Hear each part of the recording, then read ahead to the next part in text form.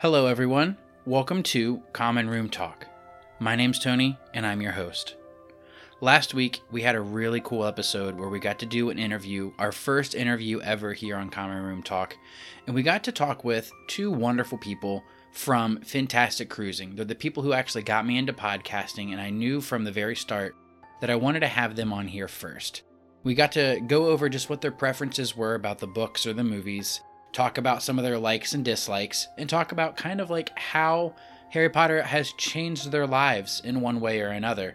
And it was just a really fun episode. And so if you guys haven't had a chance to listen to it yet, I would definitely encourage you to go listen to it. It's fun. It was a little break from just going through chapters, which I really enjoy.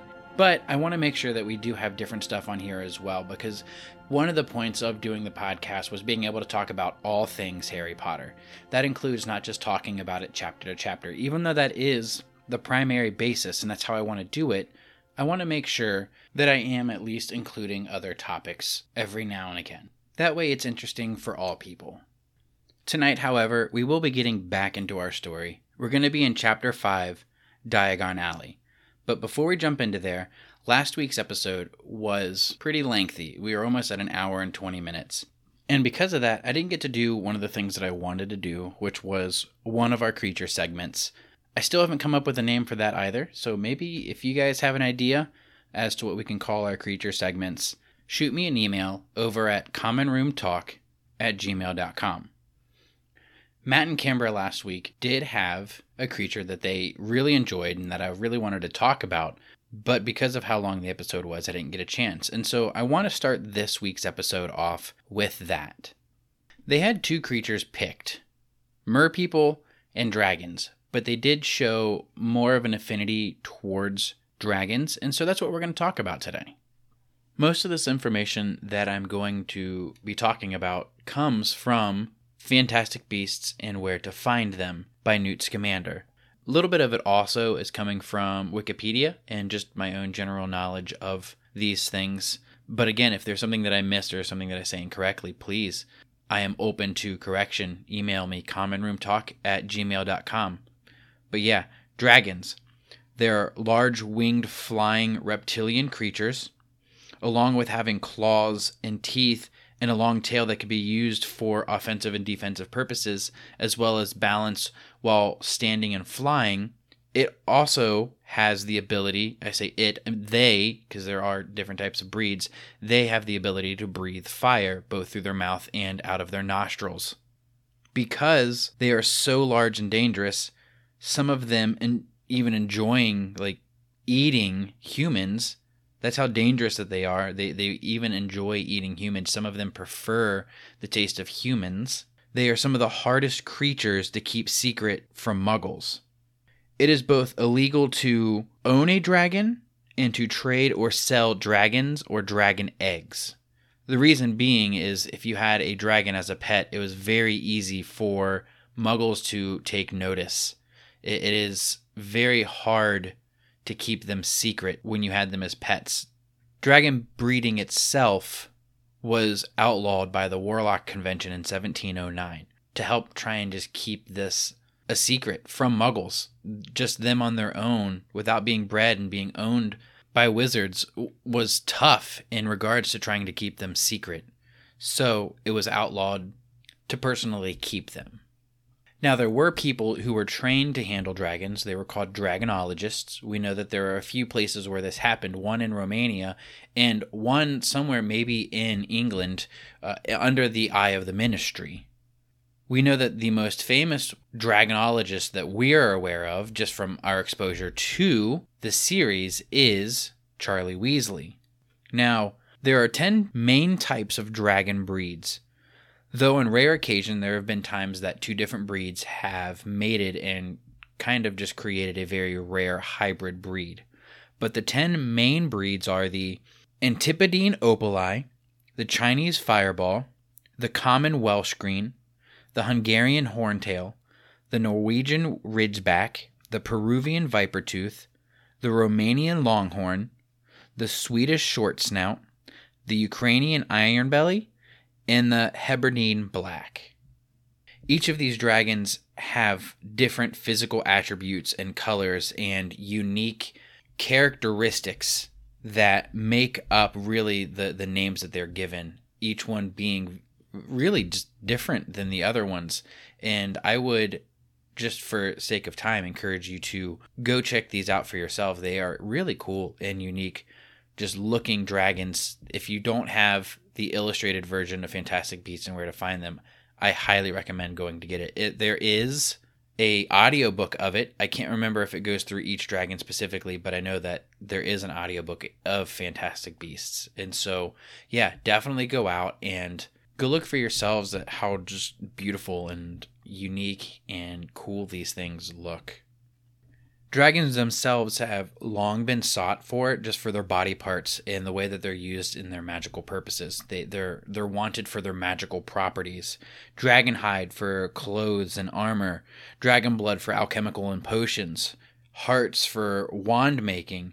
Liver and horns for alchemical and potions as well. Dragon milk for potions and cheese. And dragon dung for fertilizer. We even see Hagrid using dragon meat to cover his wounds and bruises that he gets from his half-brother. And it doesn't really say much that it's magical by any means, but maybe it could be argued that there is some kind of benefit from using dragon meat for this. Now, in the series, there are 3 major times that we see dragons. The first is Norbert, or Norberta, the Norwegian Ridgeback, with Hagrid hatching her in the first book. The second is the Hungarian Horntail with 3 others during the Triwizard Tournament in the 4th book, and the Ukrainian Ironbelly that is used by Harry, Ron, and Hermione to escape Gringotts in the last book. Lastly, to just finish up dragons, I do want to talk about just the Latin name. We do see it in a few places in the series. Do you guys have any guesses where that might be or what it is? It's the Latin word for dragon. The first is Draco Malfoy, Draco being the word for dragon in Latin. The second place is the school motto, Draco dormiens nunquam titilandus, or never tickle a sleeping dragon. Now, there's definitely a lot more information about dragons, and I don't want to say more, 1, for the sake of time, but 2, I really do want you guys to just go in and check it out for yourselves. It's really cool to not just be in the original series, but to look at these supplementing books that talk about these things, like the Fantastic Cruising, but the Fantastic Beasts and Where to Find Them. Definitely check these books out. They're really cool. They're really interesting, and they give you a whole new just level or depth of insight when it comes to the wizarding world. And now for today, we're going to get into Chapter 5, Diagon Alley. Now, this is probably going to be another instance where I do talk pretty heavily about the books and the movies, because there are a lot of differences just in this sequence here between the books and the movies. And so I'm probably going to highlight those a lot again this episode. Honestly, it's probably going to end up being a 2-part episode because there is a lot to talk about. There's a lot to get through inside of Diagon Alley. There's a lot of extra stuff that I want to talk about inside of all of this. So in the last chapter where we ended off, Hagrid had used some magic, hit Dudley in the backside, giving him a pig's tail, and he tells Harry it'd be nice if he didn't mention that. He's not allowed to do magic. And then they decided to finish the night out there, sleeping, probably on the couch. And it says that Harry used Hagrid's coat to keep himself warm there. And that's that. They fell asleep there. Now, in the movies, I understand that there is the need to shorten everything up. And so you don't see the time go by in the movie as it does in the book. And so, yeah, I understand that you have to have these time lapse in the movie in order to get it to the length that they need it to be. Now, in Chapter 5, in Diagon Alley, we see the next morning where they wake up here still in the shack. And it says that Harry, although he could tell it was daylight, he kept his eyes shut. He thought it was just a dream, that this was all going to be fake, that he was going to wake up and he's going to be in his cupboard, and sure enough, he hears this tap, tap, tap, and he thinks it's Petunia knocking on the door. And so he's mumbling, yes, I'm going to get up. And as he opens his eyes, he sees and feels that Hagrid's heavy coat fell off of him. The hut was still there. It was full of sunlight. The storm had ended, and Hagrid was still asleep. But there was a owl that was tapping its claw on the window with a newspaper in its beak. Harry then goes over to the window, trying to let this owl in. It swoops in, and then it starts messing with Hagrid's coat. And Harry's trying to shoo it away. It won't leave. It just actually starts nipping at him. And I think this is actually really cool because I don't know if you've ever come face to face with an owl. Depending on the size of this owl, they're not really that small of creatures. They're pretty impressive when you're face to face with them. And so for Harry to just go up and start shooing it away, like, he is a brave kid. And I know that sounds pretty maybe trivial, that he's just a kid trying to shoo away an owl. Like, oh wow, it's just no big deal, it's an owl. It's like, they could really mess you up if they wanted to. They are intimidating creatures when they are irritated or frustrated. And so it's really cool that you just see him trying to shoo this owl away. And then Hagrid stirs awake after Harry is trying to get him awake. And he said he wants paying, give him some money. And Harry still didn't understand what was going on. Hagrid then explains he wants paying for delivering the paper. Look in the pockets. And then it says that Hagrid's coat seemed to be made of nothing but pockets. And you see this bunches of keys and slug pellets, balls of string, mint humbugs, and tea bags. And finally, Harry pulled out a handful of strange-looking coins. And so now we get to see the currency for the Wizarding World, at least parts of it here. Hagrid says to give him 5 knuts. Harry asks knuts, and Hagrid replies the little bronze ones. And so he counted out 5 little coins, and the owl held its leg out, and he put the money into a small leather pouch. That's also something you don't really see in the movie, is like the exchange for what the owls are delivering. You don't see the exchange of goods. You only ever see them delivering the goods.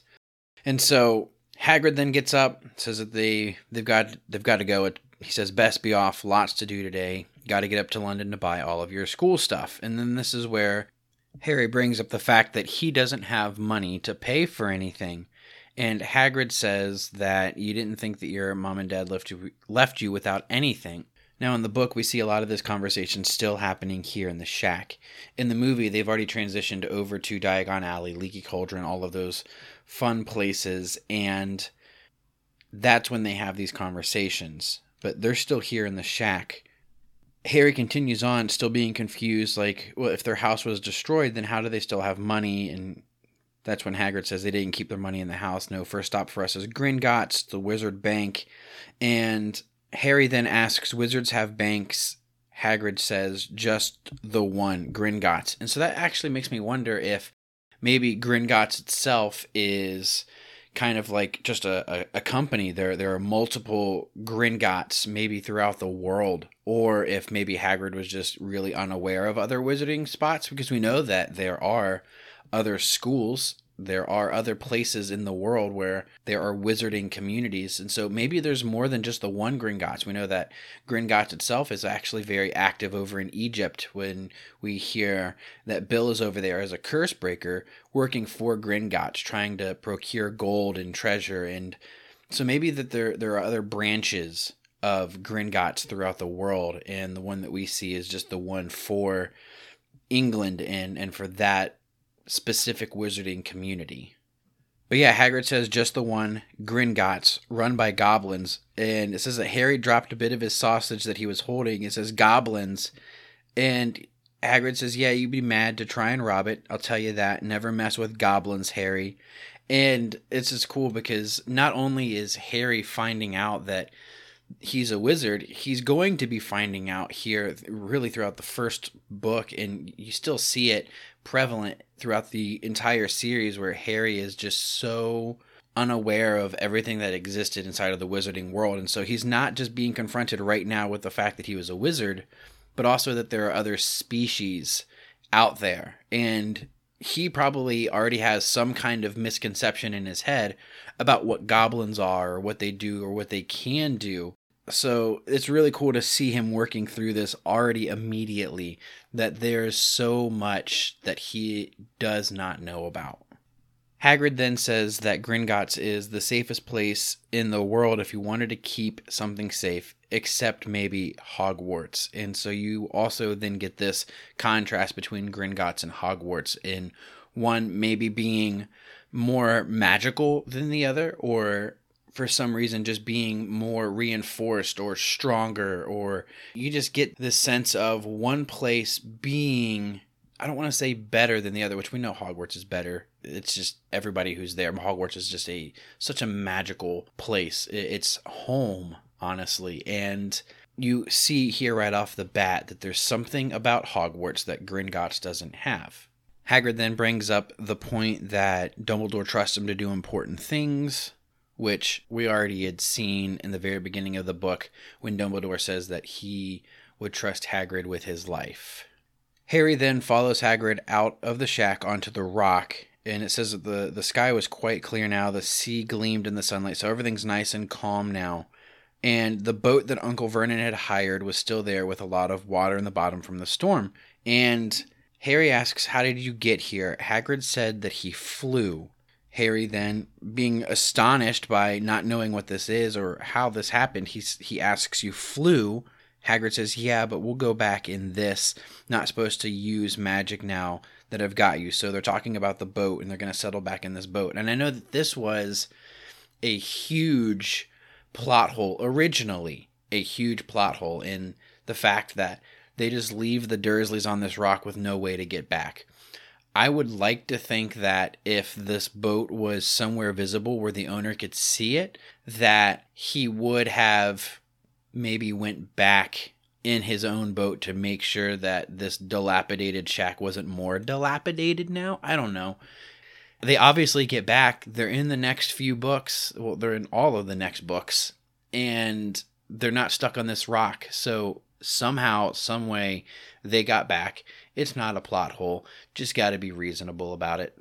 Which is funny to say, be reasonable or bring reason into a book about magic that is fiction and fake and made up. But here it says that Hagrid flew, and we don't see anywhere that he had a broomstick or anything like that. And so it's like, well, how did Hagrid fly? I personally think that, and I'm going to talk about this probably in just a second, but I think that Hagrid is much more powerful than he lets on. And it actually makes me frustrated when you see other instances later on in the series where it kind of portrays Hagrid as just like a bumbling fool who doesn't know how to really do magic. I think that he's actually probably pretty brilliant when it comes to magic. But if you remember in the Deathly Hallows, the day before the wedding, which was Harry's birthday, Hagrid shows up and he gives Harry his birthday present. He gives him this moleskin pouch. And this wasn't something that he just procured. Hagrid actually says, "I couldn't think of what to get you, but then I remembered this." And I think this is something that he actually already had with him. When he's talking about what the moleskin is, he says it's moleskin and you can hide anything in there and only the owner can get it out. I think this most likely was a pouch that, even though I don't think it was used this way in the book, I can't remember precisely, but I think it might have also had an undetectable extension charm in there, meaning kind of like Hermione's bag, beaded bag.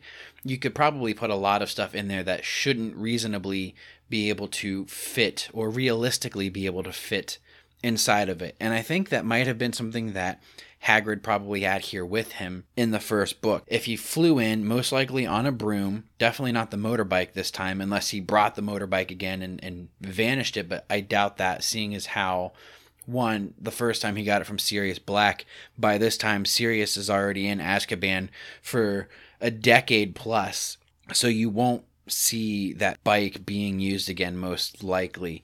Just coming up with any kind of plausible explanation. I think the best course for explaining this is that he probably had a broomstick and that he just put it in the pouch. But it does say here that he's not supposed to be using magic, but he didn't want it to go very slow. And so they get into the boat and he's like, "You don't mind if I speed things up a bit?" Harry wants to see more magic. And it says that Hagrid pulled out his pink umbrella again and tapped the side of the boat twice. This is nonverbal magic. that Hagrid is doing.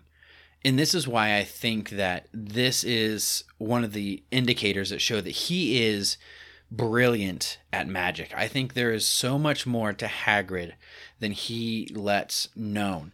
Obviously, he's not supposed to be doing magic because his wand, which may or may not be concealed in his umbrella, we're not supposed to say because the Ministry is not supposed to know, but he is doing magic, not just nonverbal spells, but with a broken wand.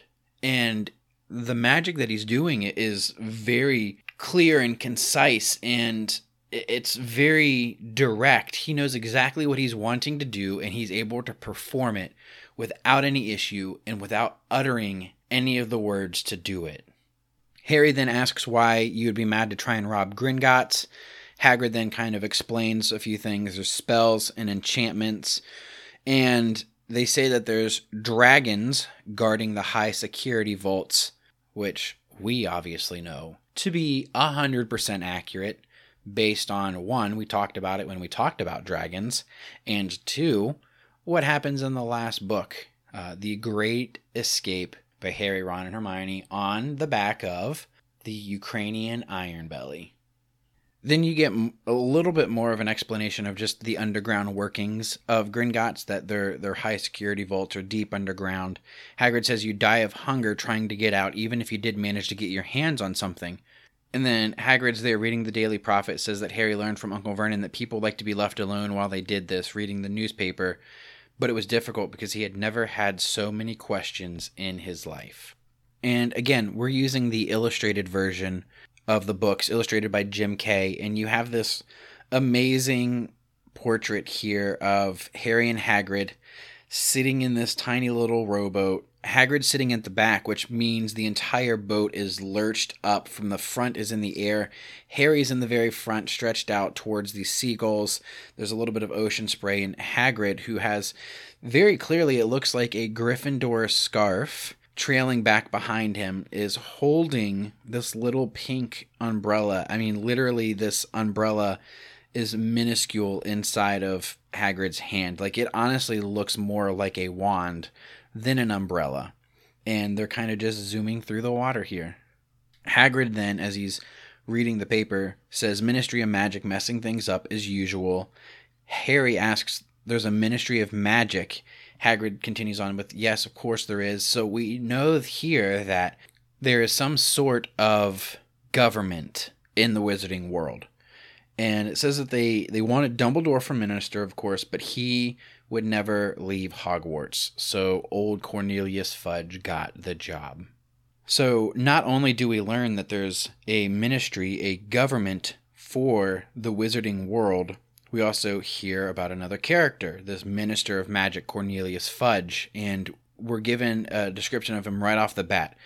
Hagrid says, bungler if there ever was one. This guy was not the brightest. He wasn't the smartest. He wasn't probably the best fit or pick maybe for this position. And obviously this is just Hagrid's opinion.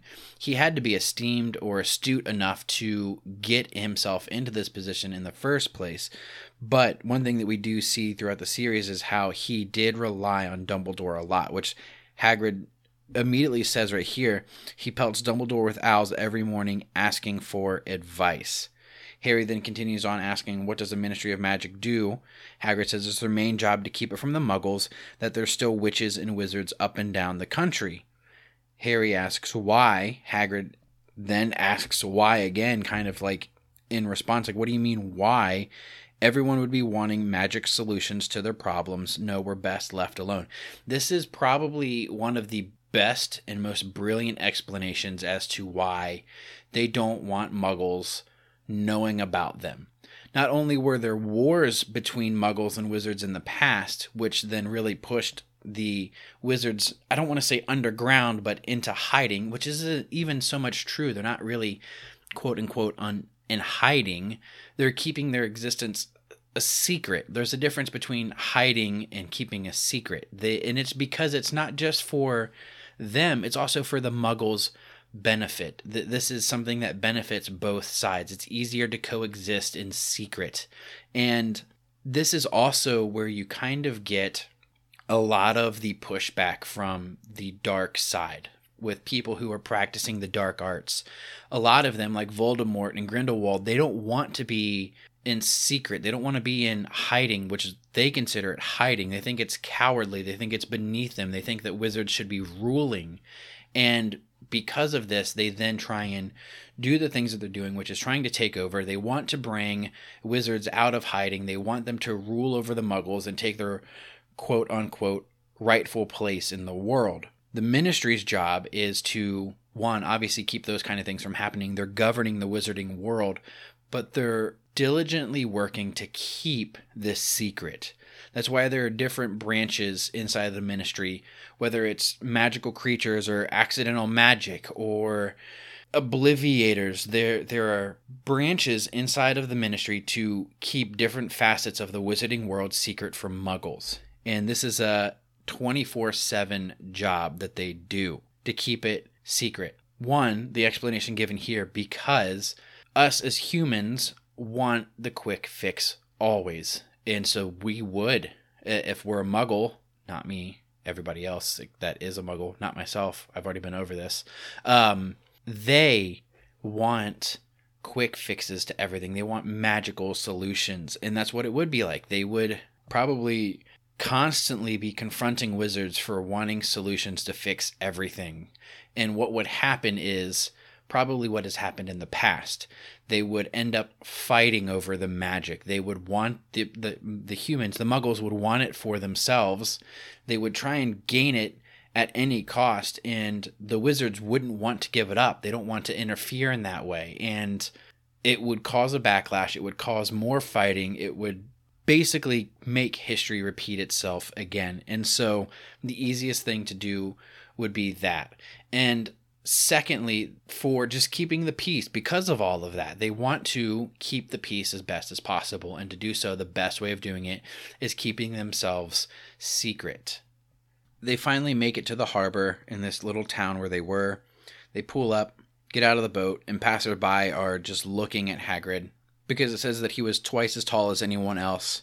And he kept on pointing at ordinary things like parking meters, saying loudly, "See that, Harry? Things muggles dream up, eh?" It's kind of a Arthur Weasley mentality. He is blown away by what the muggles are doing, because one of the things that we see later on talked about is just muggles' way of dealing with things that wizards have with magic. They're coming up with their artificial magic, and it impresses Hagrid. He likes it, and very Arthur Weasley-esque. And Harry then asks Hagrid again about there being dragons at Gringotts, and Hagrid says, "So that they say, crikey, I would like a dragon." And Harry replies with, "You would like one?" Hagrid says, "Wanted one ever since I was a kid." And you kind of see this foreshadowing. We know what's going to happen, but we also know that Hagrid just loves creatures. He loves all creatures. He doesn't see anything wrong with them. They're not dangerous to him. In fact, the bigger and more dangerous they are to Hagrid, the fluffier they are. They reached a train station, and they had to use Muggle money, so Hagrid has Harry do it, as he doesn't really understand the Muggle money. And you also get this contrast here now where Harry doesn't understand the wizarding world and the currency and how to do it, and Hagrid doesn't understand it with the Muggle world, and so Harry has to do it. I think it's a good contrast, as pointed out early, because it makes it seem, if you didn't have this, it would make it seem as if it was only the Muggles who were unaware of the magic and the people inside of the wizarding world, when it's not even like that. The wizards, probably for the most part, the ones that aren't working in the Muggle world themselves, also seem to have this sense of, I don't want to say naive, because he's not naive, but a sense of just not knowing or not understanding the way that the Muggles world also works. They're very blissfully unaware of each other at certain times. And this is a really good point in the very beginning of the story where you see this being played out. But they're at the train station, they get on the train, and if you have the extended edition Harry Potter and the Sorcerer's Stone or Philosopher's Stone movie, in the extra credits not the extra credits, the deleted scenes or the extended edition, this is put in where you see them sitting on the train and Harry is kind of talking about some of the things that are in the list of things he needs to buy. Now, this is what it says in the book. This is Harry's letter, everything that he needs to buy while in Diagon Alley. Hogwarts School of Witchcraft and Wizardry. Uniform. First-year students will require 3 sets of plain work robes, black. 1 plain pointed hat, black, for day wear. 1 pair of protective gloves, dragon hide or similar. Again, that's where when we talked about dragons earlier, what their hides are used for. Here, protective gloves. 1 winter cloak, black with silver fastenings. Please note that all pupils' clothes should carry name tags. Set books. All students should have a copy of each of the following. The Standard Book of Spells, Grade 1, by Miranda Goshawk. A History of Magic, by Bathilda Bagshot. Magical Theory, by Adalbert Waffling. A Beginner's Guide to Transfiguration, by Emmerich Switch.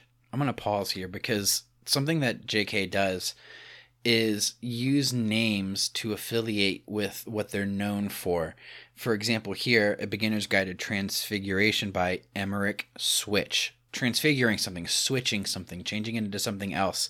You get a lot of these things, even with the next one, 1,000 Magical Herbs and Fungi by Philidia Spore. And it's just really cool. I like that you see these, even with Fantastic Beasts and Where to Find Them with Newt Scamander. It's just a really cool play on the names and the words. And it's like a newt and salamander kind of being put together. That's what you think of. Or with the 1,000 Magical Herbs and Fungi, the last name Spore. And you get a lot of these names that are really just tied in and played really well off of what the people are known for. And then the last book, The Dark Forces, A Guide to Self-Protection by Quentin Trimble.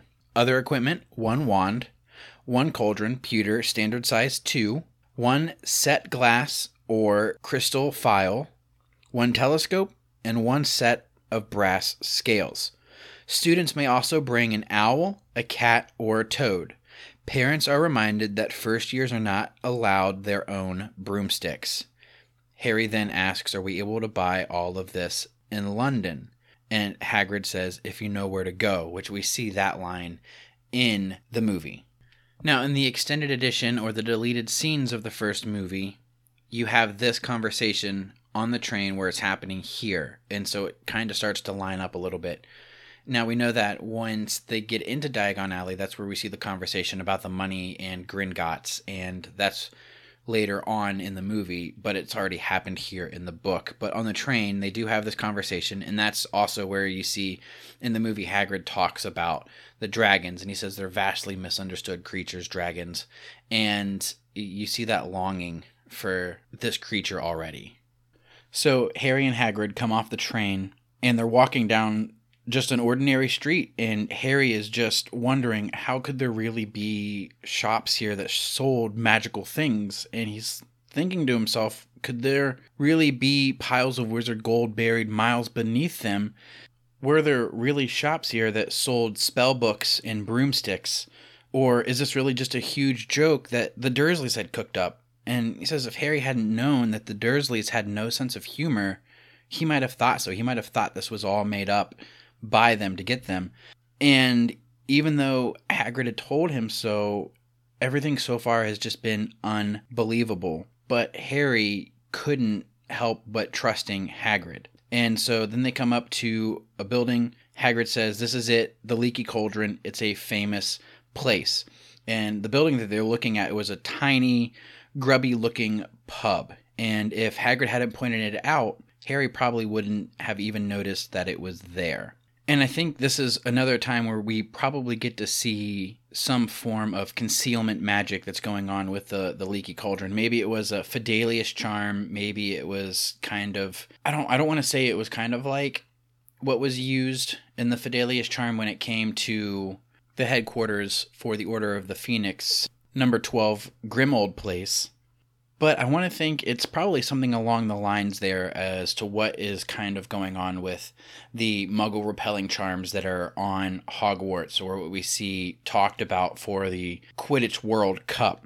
Because it says, the people hurrying by didn't glance at it. Their eyes slid from the big bookshop on one side to the record shop on the other side, as if they couldn't see the Leaky Cauldron at all. So they walk in, and it says, for a famous place, it was very dark and shabby. And so it's not the most appealing place for being what it is.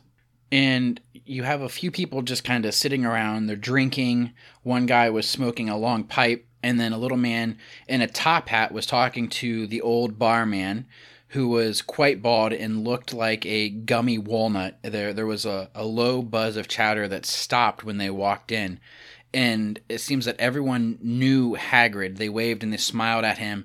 And the barman even reached for a glass and said, "The usual Hagrid," which again is implying that Hagrid frequents the shop, and you have this continuation of the fact that he does like to drink. And I'm not saying anything's wrong with that. It's just Hagrid's personality. He likes to drink, and that's what he does. And he's very, it seems, well known for it. And Hagrid replies, "Can't, Tom," which we now know is the barman's name, Tom. "I'm on Hogwarts business," or in the movie it says official Hogwarts business. And Hagrid claps his great hand on Harry's shoulder, making Harry's knees buckle. The barman then says, "Good Lord, can this be?" And then the whole Leaky Cauldron suddenly gone completely still and silent, which is what we see happen in the movie when they walk in. The barman offers Hagrid the usual. Hagrid says, "No, here on official Hogwarts business, just helping young Harry buy his school supplies." And Tom looks at him and says, "Bless my soul, it's Harry Potter." It gets quiet, music stops, and everyone starts to turn to look at Harry. In the book, the barman says that then he said his first line, can this be?" And then everything gets quiet and silent and still. Then the barman continues, "Bless my soul, Harry Potter, what an honor." And then he hurries from behind the bar, rushes towards Harry and seized his hand and is shaking it, and there's tears in his eyes. And I think this is really significant because you really start to get a sense, even though this is just the one interaction, there were times, as we saw in the first chapter, that people would stop in the middle of the street to wave at him or to bow at him, and you really get a sense of what Harry means to these people. They lived in a time where they were afraid to do anything, to go out, to leave. They were so oppressed by Voldemort and his followers. They were just so scared. And now they have this point in which Harry was a symbol of just hope and conquering of the dark arts. He had vanquished the Dark Lord. He's the celebrated hero come home, and everyone wants to show their affection and their gratitude for what he had done, because in their eyes, he did it. He stopped Voldemort himself. And so the barman comes around and he has the tears in his eyes, and he says, "Welcome back, Mr. Potter. Welcome back." And Harry didn't know what to say. Everyone was looking at him, and then the old woman with the pipe was puffing on it and didn't realize that it had gone out. They were all just staring at him, not realizing kind of like what was going on. They were all just kind of dumbfounded and taken back that he just showed up there out of nowhere. And it says that Hagrid was beaming. He was very obviously proud to be there with Harry. And then there was a great scraping of chairs, and the next moment, Harry found himself shaking hands with everyone in the Leaky Cauldron. And you have a few people who introduce themselves. Doris Crockford, who says, "Can't believe I'm meeting you at last," which you see in the movie. "So proud, Mr. Potter. I'm just so proud. Always wanted to shake your hand. I'm all of a flutter." And Daedalus Diggle comes up and introduces himself, says he's delighted. And Harry says he recognizes him, that he bowed to him once in a shop, and Daedalus is excited. He remembers me. He remembers. Did you hear that, guys? He remembers me. Harry shook hands again and again. Doris Crockford kept coming back for more, and a pale young man made his way forward very nervously. One of his eyes was twitching. Hagrid then pronounces that this is Professor Quirrell. In the movie, we obviously saw everyone just getting to their feet, coming to meet Harry and greet him, and just give their thanks to him. And you see Professor Quirrell kind of just hovering at the bar, afraid, and you see Hagrid and Harry actually approach him. Hagrid says this is going to be one of your Hogwarts professors, and you see Professor Quirrell do his stutter. He says, Potter, can't tell you how pleased I am to meet you. And you see this question, what sort of magic do you teach, Professor Quirrell, asked by Harry, and he just continues on with his stuttering, defense against the dark arts, muttered Professor Quirrell, as though he'd rather not think about it. And he continues on saying, not that you need it, Potter? He laughed nervously. You'll be getting all of your equipment, I suppose. I've got to pick up a new book on vampires myself. He looked terrified at the very thought. And so we're kind of getting just this first description of Quirrell. And obviously we know what happens with Quirrell. And so you have to ask yourself, is he really like this now? Or is he putting on a show? And at this point, it says that the others in the Leaky Cauldron wouldn't let Quirrell keep Harry to himself. It took almost 10 minutes to get away from them. At last, Hagrid managed to make himself heard over the babble. We gotta go, lots to buy, come on, Harry. And it says Doris Crockford came to shake Harry's hand one more time, and Hagrid led them out through the bar and into a small walled courtyard, or in the movie they go out this back door and it comes out to like this little back area, which I guess you would consider a courtyard, just surrounded on all sides by this large brick wall. As they were out there, Hagrid looked down and grinned at Harry, and he says, told you, didn't I? Told you you was famous. Even Professor Quirrell was trembling to meet you. Mind you, he's usually trembling. And Harry asks, is he always that nervous? Hagrid then says, oh yeah, poor bloke, brilliant mind. He was fine while he was studying out of books, but then he took a year off to get some first-hand experience. They say he met vampires in the Black Forest, and there was a nasty bit of trouble with a hag, and he's never been the same since. Scared of the students, scared of his own subject. Now, where's my umbrella? And they continue talking just a little bit about Professor Quirrell. Harry asks about vampires and hags, and his head was swimming, and again, he's being confronted with the fact that there are other creatures, things that he's probably only heard fairy tales about or fake stories about in his world, and that they're actually real.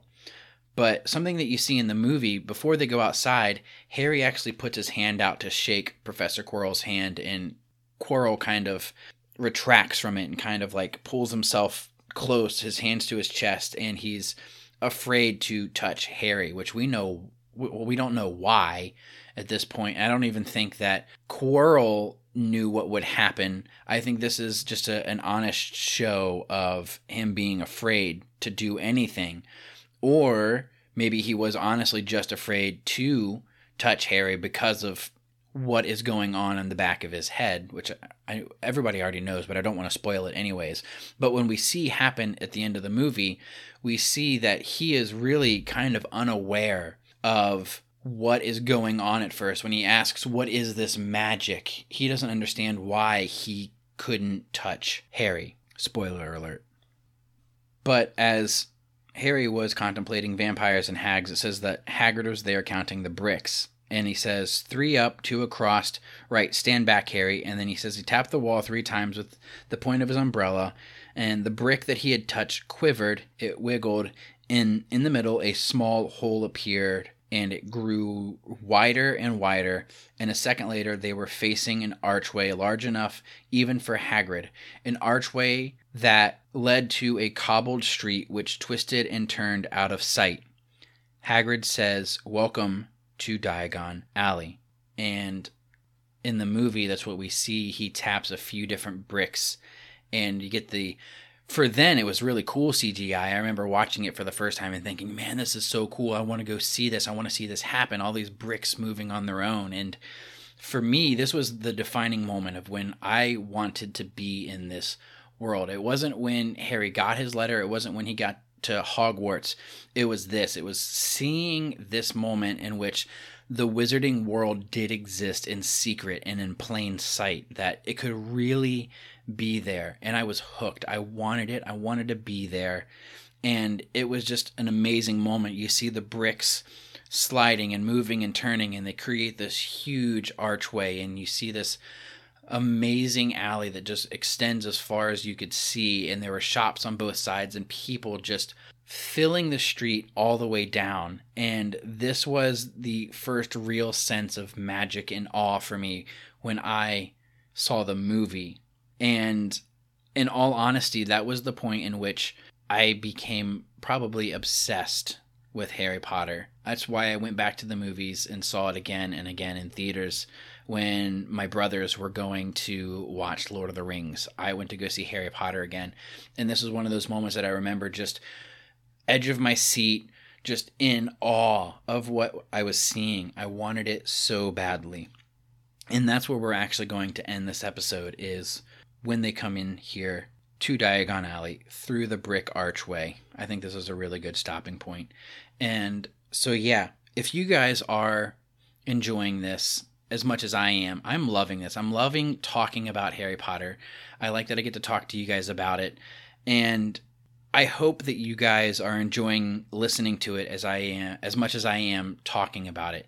And if you are, please like it, share it, subscribe to it. And I'm only saying this not because I want prestige. I don't care for that. I'm just here to talk about Harry Potter.